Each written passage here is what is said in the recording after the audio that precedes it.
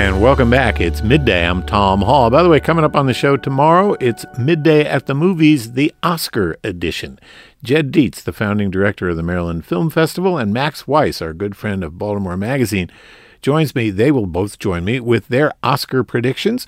And theater critic Jay Wynn Russick reviews Dead Man's Cell Phone at the Fells Point Corner Theater. So that's happening tomorrow. If you've just joined us today, we're talking about the controversial deal that Baltimore Mayor Brandon Scott has struck with BGE to manage the conduit system in our city. Joining me now is Baltimore Comptroller Bill Henry, who opposes the deal. Mr. Comptroller, welcome back. Good afternoon, Tom. Thank you very much for having me. So what is the nature of your opposition to this arrangement? Well, I want to start off by saying it's not so much that I'm opposed to the deal. I'm opposed to the manner in which the business is being handled. I think that this has been rushed unnecessarily. I think that the particular deal that's been offered in terms of the amount of work that BGE will do in lieu of paying a rental fee is insufficient to meet the amount of work that needs to be done. I don't know how much background you want me to go into, but back in 2015, this what started the legal fight we're in now. Is in 2015, the Department of Transportation came to the Board of Estimates and said, our conduit fee is too low. We need to raise it significantly so that we will collect enough money that we can properly maintain and improve the conduit. And the Board of Estimates back in 2015 voted to raise the conduit fee from about $1 a foot to $3.33 a foot. We more than tripled it. And understandably, BGE and some of the other users took us to court and complained that that was excessive. And the agreement that we are modifying with the proposal in front of us is essentially an out-of-court settlement from that court case back in 2015 and 2016. That's the first thing I'm confused about in some of the things the administration keeps saying. They keep saying that we're on the brink of the brink of litigation, and that we have to do this deal or otherwise we're going to find ourselves in court. The way we found ourselves in court in the first place was by tripling a fee with no warning. No one that I'm aware of is proposing that we do such a dramatic escalation of our fee again by compromise and with the help of the court. Because we did settle on something like, what, $2? Yeah, we raised our fee to like $2. I think now it's had some modest escalations. Since then, we're up to about $2.20 a foot, and here's the key part, and this is where I started with the administration. At that current fee, BG&E is paying us $28 million a year. And the mayor says that in this new deal, they're going to pay $34 million a year. Yeah, that's a little questionable. The deal is actually $30 million a year. There was an extra $14 million that they have to pay up front to cover the costs of work we've already contracted out to do. And they're lumping that money in and spreading it across the 4 years to get that higher number of, I think it's actually 32 and a half now. But here's what I wanted to point out is that back in 2015, we had numbers from DOT that said the amount of money we should be collecting from BGE going on 8 years ago was $42 million a year. So whether it's 30 or 32 and a half or 34 and a half, it's still significantly less than an 8-year-old projection of what we need to actually appropriately improve and maintain our conduit. So the first thing I said to the administration back in January when they rolled this out was, can we have an updated projection from DOT for how much money we really need every year to properly maintain and improve the conduit, because maybe the amount of money that BGE is offering is an appropriate amount, and maybe it is as good of a deal as the mayor and the administration keep saying. But Tom, it's been 6 weeks and we still don't have those numbers. That's why I deferred the item yesterday. I'm going to give them another month to try to put that information together, because when you're making a decision this big, you should be doing your due diligence, and you should be able to show some real financial underpinnings for choosing to take this course of action.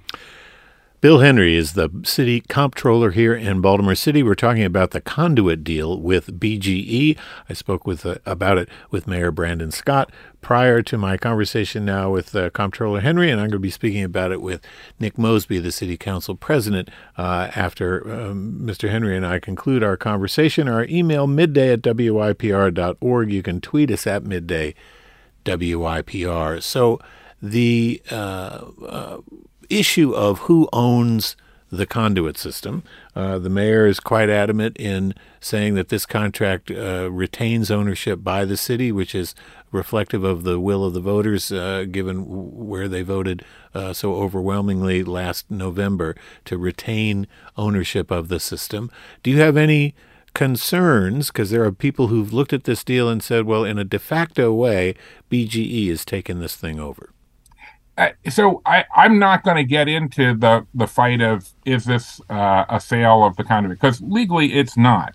From a practical perspective, and I think that's what some people are concerned about, we're not giving up legal ownership of the conduit, but by releasing BGE from paying an annual fee to rent conduit space, what we're doing is we're taking away the overwhelming majority of the revenue stream that we used to have in order to actually do the work of taking care of the conduit. So, and I want to point out, I heard you ask the mayor if we decided that we wanted the conduit repairs to focus on West Baltimore, but BGE decides that they want to fix up the area around the Inner Harbor.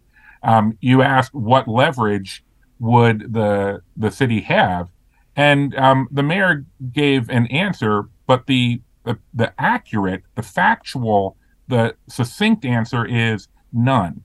The city would have no leverage because the deal has to allow BGE to make all of the decisions about where the conduit work is getting done, because if they're not in full control of where they're spending the capital funds, they're not able to get the tax breaks from it that make this such a great deal for them. They're also not able to spread that money out over the years, which is the rate hike issue that they've been working with the Public Service Commission about. So I think you're spot on when you describe this as, this is a really good deal for BGE, and along with the concerns about why we're hurrying through it, my concern is we're leaving money on the table. And why do you think the city, the law department in its wisdom, thought that we needed such a dramatically different approach to this arrangement with BGE? Why didn't we just continue the per foot leasing agreement that we'd had in place since, a long time, even before 2015. But when that lawsuit was settled, it ran up to 2022. Why not, when you talk about modifying the agreement with BGE, it seems like this is a dramatic change to the agreement with BGE. It's not a modification in any sense of the word. This is a real sort of start from scratch new arrangement. Why do you think the city was so intent on not continuing the agreement we'd had in the past? I'll be honest, Tom, I'm not entirely sure. I've had multiple conversations with the acting city solicitor, with her staff in the law department, with the mayor. Even the mayor's chief of staff has sat in on at least one or two of those meetings. And the point I've made to them on multiple occasions is, what they seem to be getting is a little bit more money out of BGE. And they're claiming some other things that are related to the legal side. Like they're saying that BGE is taking on additional liability and taking that off the city's plate, and they're saying it eliminates the chance that BGE will take us to court again. But I mean, I'm not a lawyer, so I have to be upfront about that. But I really think that those are, I think they call them paper tigers. We're not going to end up back in court if we do modest escalations of the conduit fee to address the fact that the costs of maintaining it are always rising. And the fact that we have done some modest escalations in the last few years, I think, is a sign of that. I've asked them on multiple occasions, instead of cutting this deal, why we don't just go before all the users of the conduit and say, we're just going to have a schedule for raising the conduit fee steadily and reasonably and responsibly going forward. You'll be able to work that into your budgets. It's not going to be something where you need to take us to court and complain that we did this massive raise all at once and that was just unreasonable. We could be doing something like that, and we're not going to end up in court for that because, the court knows that people raise rent on their assets. That's nothing weird. That's nothing that's unreasonable. Tripling the cost in 1 year and not giving people a chance to budget that. I completely understand how that landed us in court back in 2015. But the answer to that is not to just, because BG&E offers us a quick $2 million more a year, give up all hope of modestly raising the fee for the next 4 years. Why lock us into this? Not to mention losing the control of deciding where that money gets spent. Where it's not just as simple as we'll work with them and they'll take our desires or preferences into account. I mean, not to put too fine a point on it, but if this proposal moves forward the way it's currently constructed, the relationship between the city and BG&E is going to be very similar to the relationship between the council president and I and the mayor, which is, he listens to us. We work together. Sometimes we agree on things. Like yesterday, after the Board of Estimates meeting, I went back into the mayor's office, sat down, had a very productive conversation with him about two completely different topics. But when there's an issue where the mayor feels one way and the council president and I feel differently, or either of us feels differently, the mayor can just, right now, is empowered to just make that decision, and it will just happen. And that's the situation that the city's going to be in with BG&E, which is we can lay out how it would be more equitable to do work in West Baltimore, East Baltimore. But you can't force them. Yeah. But if BG wants to do that work somewhere else, it will be completely and solely BGE's decision. Comptroller Bill Henry, thank you for your time, Mr. Comptroller. I appreciate it. Thank you. Have a good afternoon. The City Council is investigating this matter. Several members have voiced their opposition to the deal, saying, as Comptroller Henry has just said, that it was done too hastily. Coming up after a quick break, the president of the Baltimore City Council, Nick Mosby, joins me. It's midday. I'm Tom Hall. We'll be right back.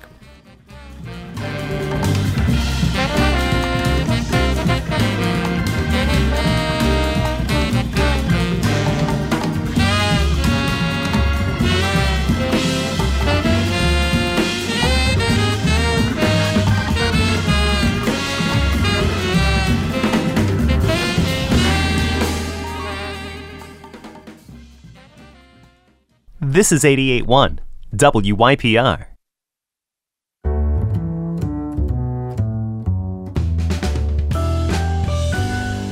And welcome back. It's Midday. I'm Tom Hall. If you just joined us, we're talking about the conduit deal that Baltimore Mayor's Brandon Scott's administration has made with BGE to run the city's conduit system.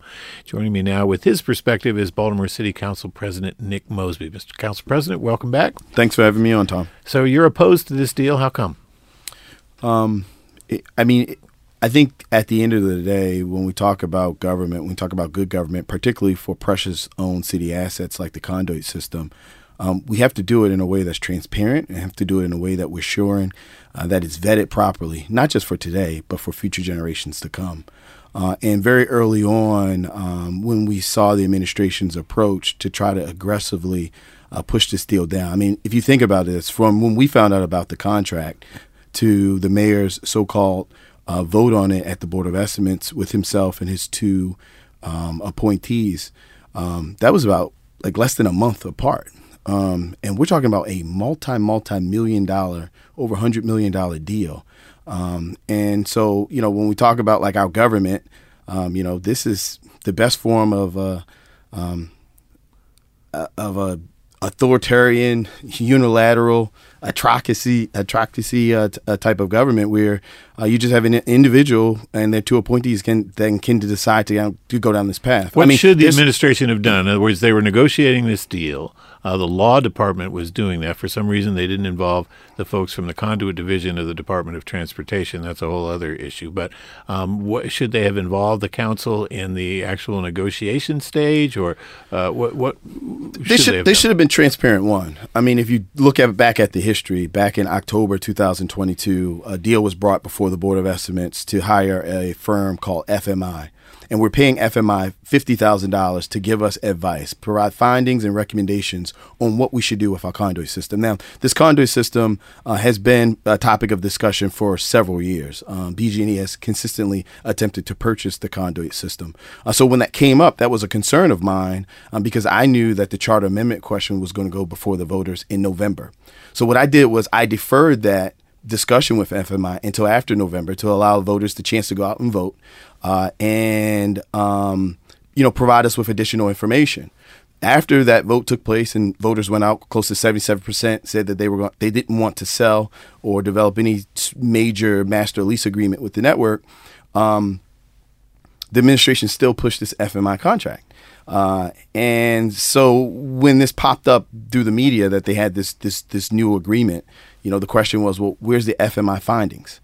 They're subject matter experts. They're supposed to tell us exactly what the valuation of the network is, what we can do with the network, what are our options, what are their findings and their recommendations. Why are we doing anything? Why are we going down any path without leveraging a report of information that we've already paid for to kind of take this up? And again, it just was quickly pushed and pushed and pushed. I think that when we take I just asked the mayor about that, and his response generally is we were going to get sued.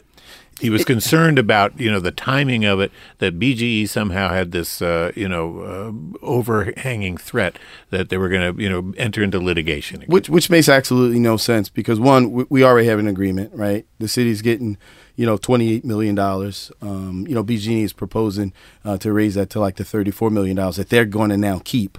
So this idea that we were going to drastically change the direction of where we currently are couldn't be further from the truth. I mean, the reality is the deal that we were in is better than the deal that we're moving forward. What we're not talking about is we're not talking about the fact that the city was literally taking in close to $30 million from BG&E every single year in revenue in perpetuity. I mean, until BG&E decides that they can provide electricity by oxygen or by rain runoff or something, they're going to need our conduit system. That's why the system is so valuable. That's why they ultimately want to buy it. And the mayor was concerned that we didn't have the money to do the capital improvements that are needed on this 100-plus-year-old. No, Tom, we system. do. They give us.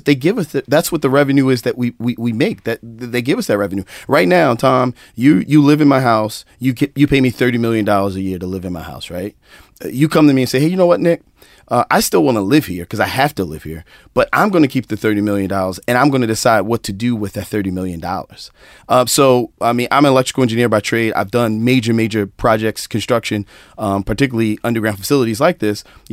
there's no way for us to tell what the soft and hard cost is that BG&E will be spending. When you give me that $30 million, I know exactly what that money is going towards. I get to develop the capital improvement plan that will benefit everybody in the system, that will put in equity throughout the system. Another thing about this, when we take a step back, is we have to think bigger than where we are right now. We could leverage this money that we're getting in perpetuity and go out to the bond market and float a bond and do a real infrastructure project that could be generational, that could put folks to work, that could really clean up our system in a way that we have never had the gumption to do in the past. I think that when we turn every corner about this deal, it just does not make any sense. But more particularly, why it doesn't make sense is, why did we rush it? Why was it such a rush to do this in a matter of less than a month? I'm going to ask you about the fact that the city solicitor has delivered an opinion saying that the vote that took place without you and the comptroller on February 15th is in fact a valid vote. She's quoted in a story by my colleague Wamboy Kamau saying the intentional absences were correctly treated as abstentions. To simply allow an absence to thwart city business would deem all of these rules absolutely meaningless. There'd be no need to ever cancel a meeting or defer a meeting if you could simply just not show up. How do you respond to that legal thinking? The reality is, and this is really getting in the weeds, the administration, after I deferred that vote last October to November to ensure the voters had the right to vote, and we knew exactly where the city was about selling our network or doing a deal like this.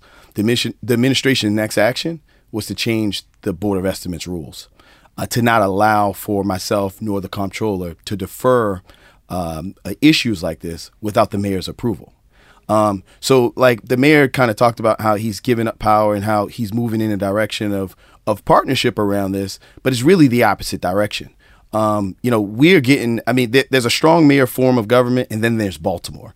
Where this is literally an autocracy, an authoritarian approach where you have one person that can make a bold decision like this in a matter of a couple weeks. Hundreds of millions of dollars of a potential revenue that the city can leverage again on the bond market, that the city has the autonomy and control, that the city's employing individuals have done an amazing job over the past 5 years of this agreement.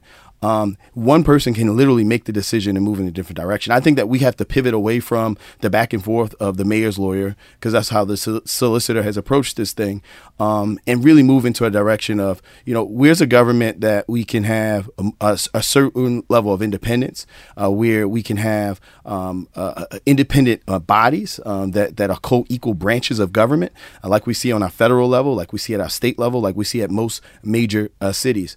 And I think that there is not one poster child for that issue other than this conduit issue of what the citizens have been, witnessing over the past couple of weeks associated with the mayor, who rightfully thinks that this is the right approach, and it just has bulldozed this down the throats of not only the council, not only the citizens of Baltimore. There's not one elected official on the federal, state, or local level that is supportive of this. There's not one other organization outside of BG&E that has come out supportive of this. Why are we rushing it? The vote is scheduled now for April 5th. Isn't it still going to be 3-2? Isn't this vote still going to fail? Or pass to agree. There's no secret that the mayor controls the Board of Estimates. He has 3 out of the 5 votes, 2 of his appointees. The question is, why rush something like this? Why not allow that process? This is not the first time that I've had major issues with the approaches that the administration has taken on really large items. Be it the arena, be it the contract on 83, Motorola contract. We've been very open, but there's been an opportunity for at least a dialogue and transparency and open accountability to the citizens of Baltimore. For this, they put it on the agenda and they wanted to pass it right away. Again, this is a multi-million-dollar deal that the mayor, because the media broke it, brought up on the Board of Estimates and wanted to pass it within a couple of weeks without any level of discussion on the council or on the Board of Estimates. Yeah, the Baltimore Brew did, in fact, break it. But do you hold out hope that somehow this agreement could be amended in a way that addresses your concerns? I think that what we've seen over the past couple of weeks, the administration led by the mayor is so committed for whatever reason to this approach that I don't think that he at this point is willing to really listen. I think that they've been very clear that they've moved on. They feel like this is already voted on. They feel like they've communicated to BG&E that they can communicate to the PSC that this is a deal that's signed and delivered, and he's ultimately moved on. So the idea that we're going to be able to kind of change the mayor's thought process on it is. But again, I can't just find. I mean, as an electrical engineer, person that has dealt in buried facilities and studied this issue well the past couple of weeks, I just can't see a corner that you can turn me in to show me why this makes sense for the city, not just now, but for the future. That's all the time we have, Council President. I appreciate your time. Appreciate it. Thank you so much. Nick Mosby is the president of the Baltimore City Council. That's it for us today. Coming up tomorrow, it's the annual Oscar edition of Midday at the Movies. Max Weiss of Baltimore Magazine and Jed Dietz of the Maryland Film Festival will join me with their prognostications about what's in store at the Academy Awards next week. Plus, Jay Wynn Russick reviews the current offering at the Fells Point Corner Theater called Dead Man's Cell Phone. Here and Now is up next after news at the top of the hour, so stick around for that. I'm Tom Hall. Thanks for listening. Have a great day. This is Your Public Radio, 88.1 WYPR.